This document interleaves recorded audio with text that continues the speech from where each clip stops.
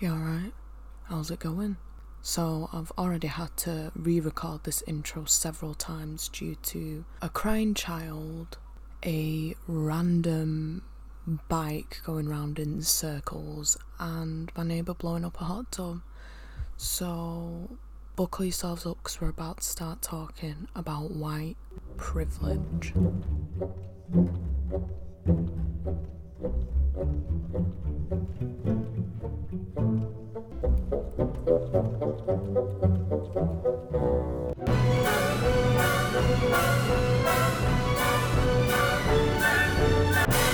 The memery isn't lost on me as I am sat here ready to talk about white privilege being a basic bitch drinking Starbucks iced coffee. Try not to judge me too much. Not that I really care, by all means judge me, but it's some good shit.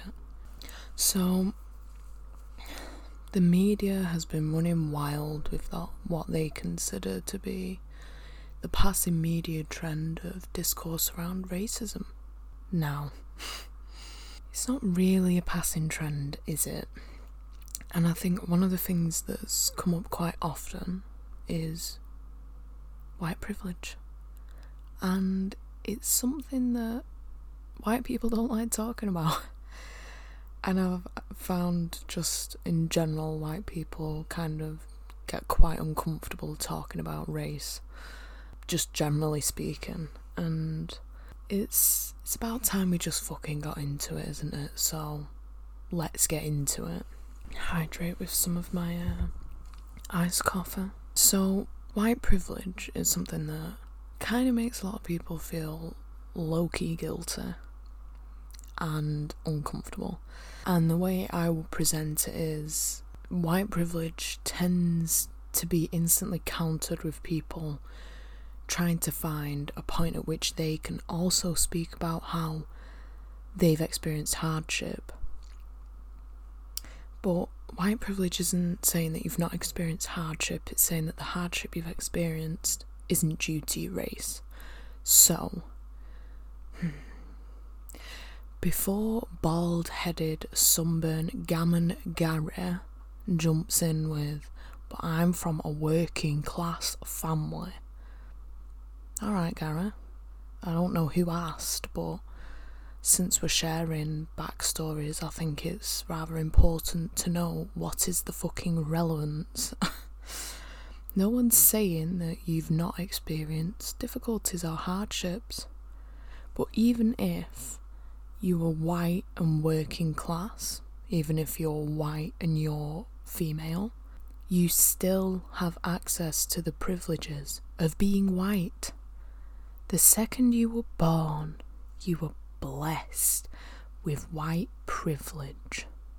And that's a fact. Is that we view racism as causing disadvantage rather than as a factor in our own advantage.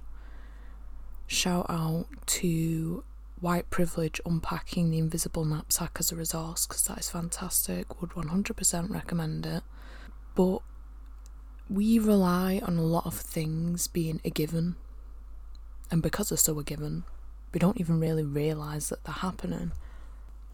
So let me take you into a little scenario.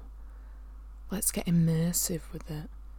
So imagine that you are a 25-year-old white man and you're out shopping for clothes in, where do white men shop?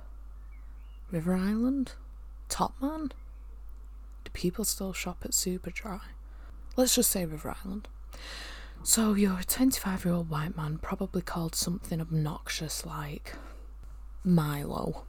And as you're browsing through the loafers and the acid wash skinny jeans, do you think that when you look behind you you'll see a security guard pretending not to be following you but blatantly is? Let's say if you, as Milo, are instead thinking about moving into a new house. Do you find yourself wondering if the reasons that your applications for housing have been rejected are related to your race? Do you think that Milo, with his socks and sandals, will be worried about whether his neighbours will be neutral or pleasant towards him when he moves in? Or perhaps Milo knows he can dress like an utter twat and act like a pretentious hipster without it being attributed to his race. Now, these are things that a lot of people consider insignificant and irrelevant. White privilege isn't obvious to us because it's invisible to us, because we've grown up seeing faces like ours in media and in power structures. We see a sea of white faces in Parliament, in Congress, and we know that 9 times out of 10 if we go somewhere, the majority of people in a place tend to look like us. And white privilege isn't something that should be seen as deserved. It just is. You're born and you have it, right? And one of the things to consider is that with all the people in the workforce, white men hold the majority of senior management positions, whereas black men and women barely account for a fraction of that. Now, logically, we know it isn't a competency issue, which means that it's a systemic one.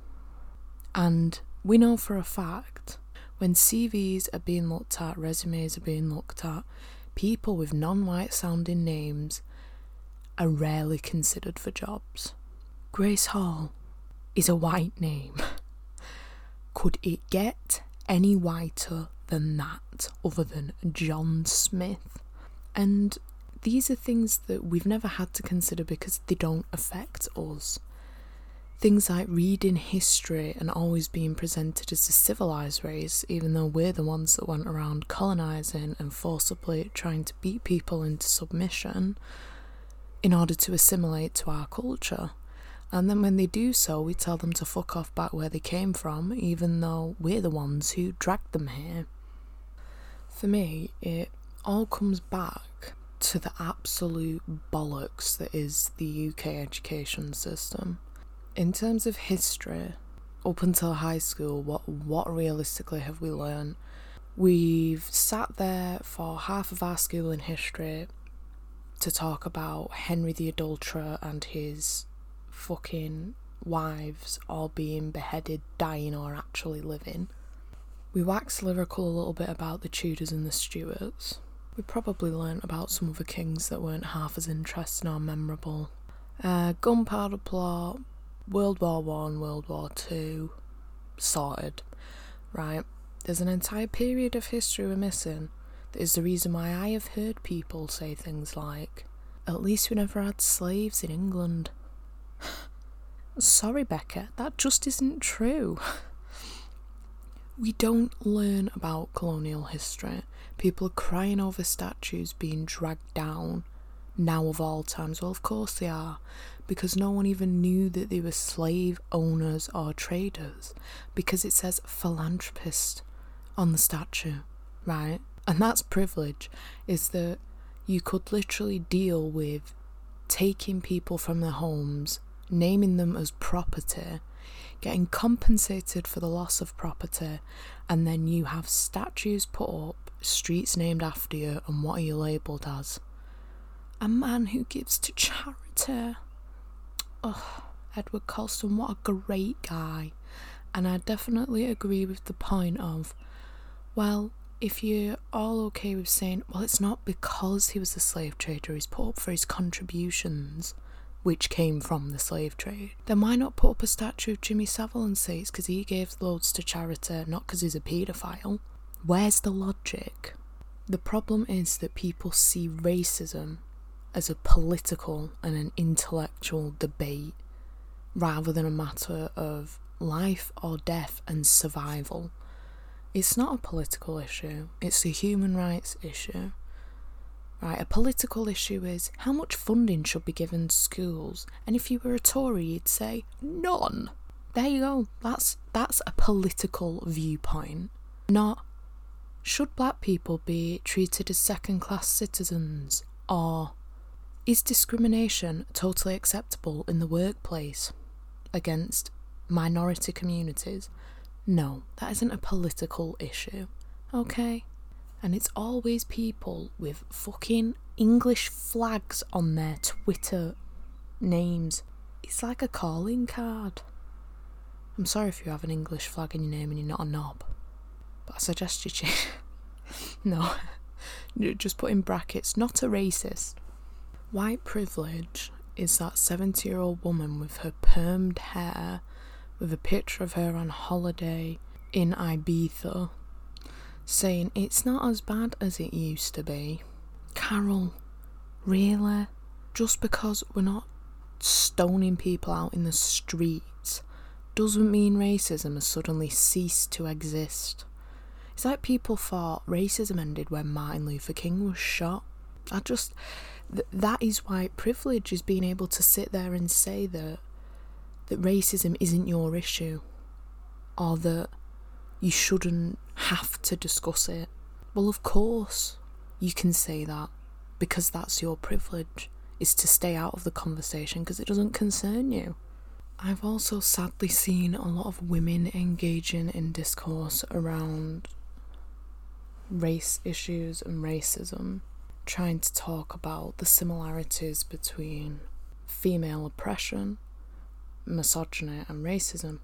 Intersectionality is obviously a thing. However, I think that people try so hard to avoid being considered privileged that they will find any kind of point of relation, and it's not about you.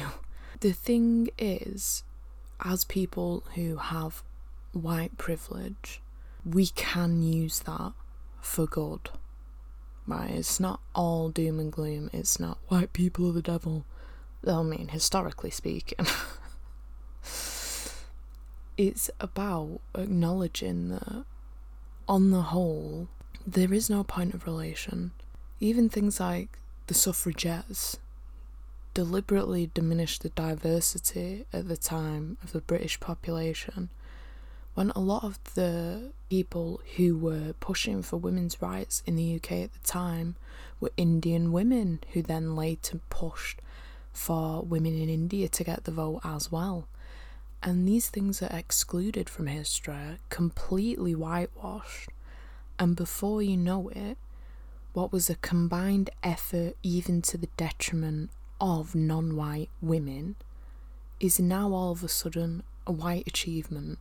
And this is why it's so important just to acknowledge that white privilege exists, because denying it doesn't make it cease to exist. Just because it upsets you doesn't mean it doesn't exist, because if that were the case, my neighbours would have been Thanos'd out of existence. I've had a lot of people also mention, what would you do if your neighbours listened to the podcast? And if you are listening, I'd like to say, you wouldn't be such an arsehole if you weren't out blowing up a hot tub every hour on the hour, or letting your dog go out and bark at 7 o'clock in the morning. So if you sort that out, we can be friends, but until then, every time you pop up when I'm recording, I'm probably going to slag you off.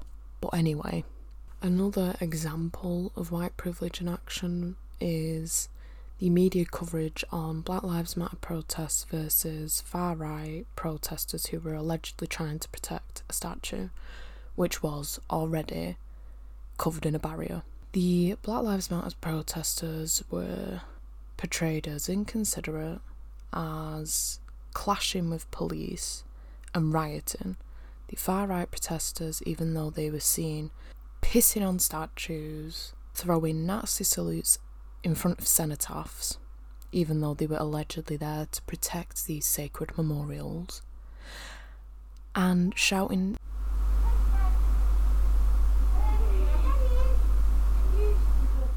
no, it's fine, honestly, I wanted to hear all of your conversation.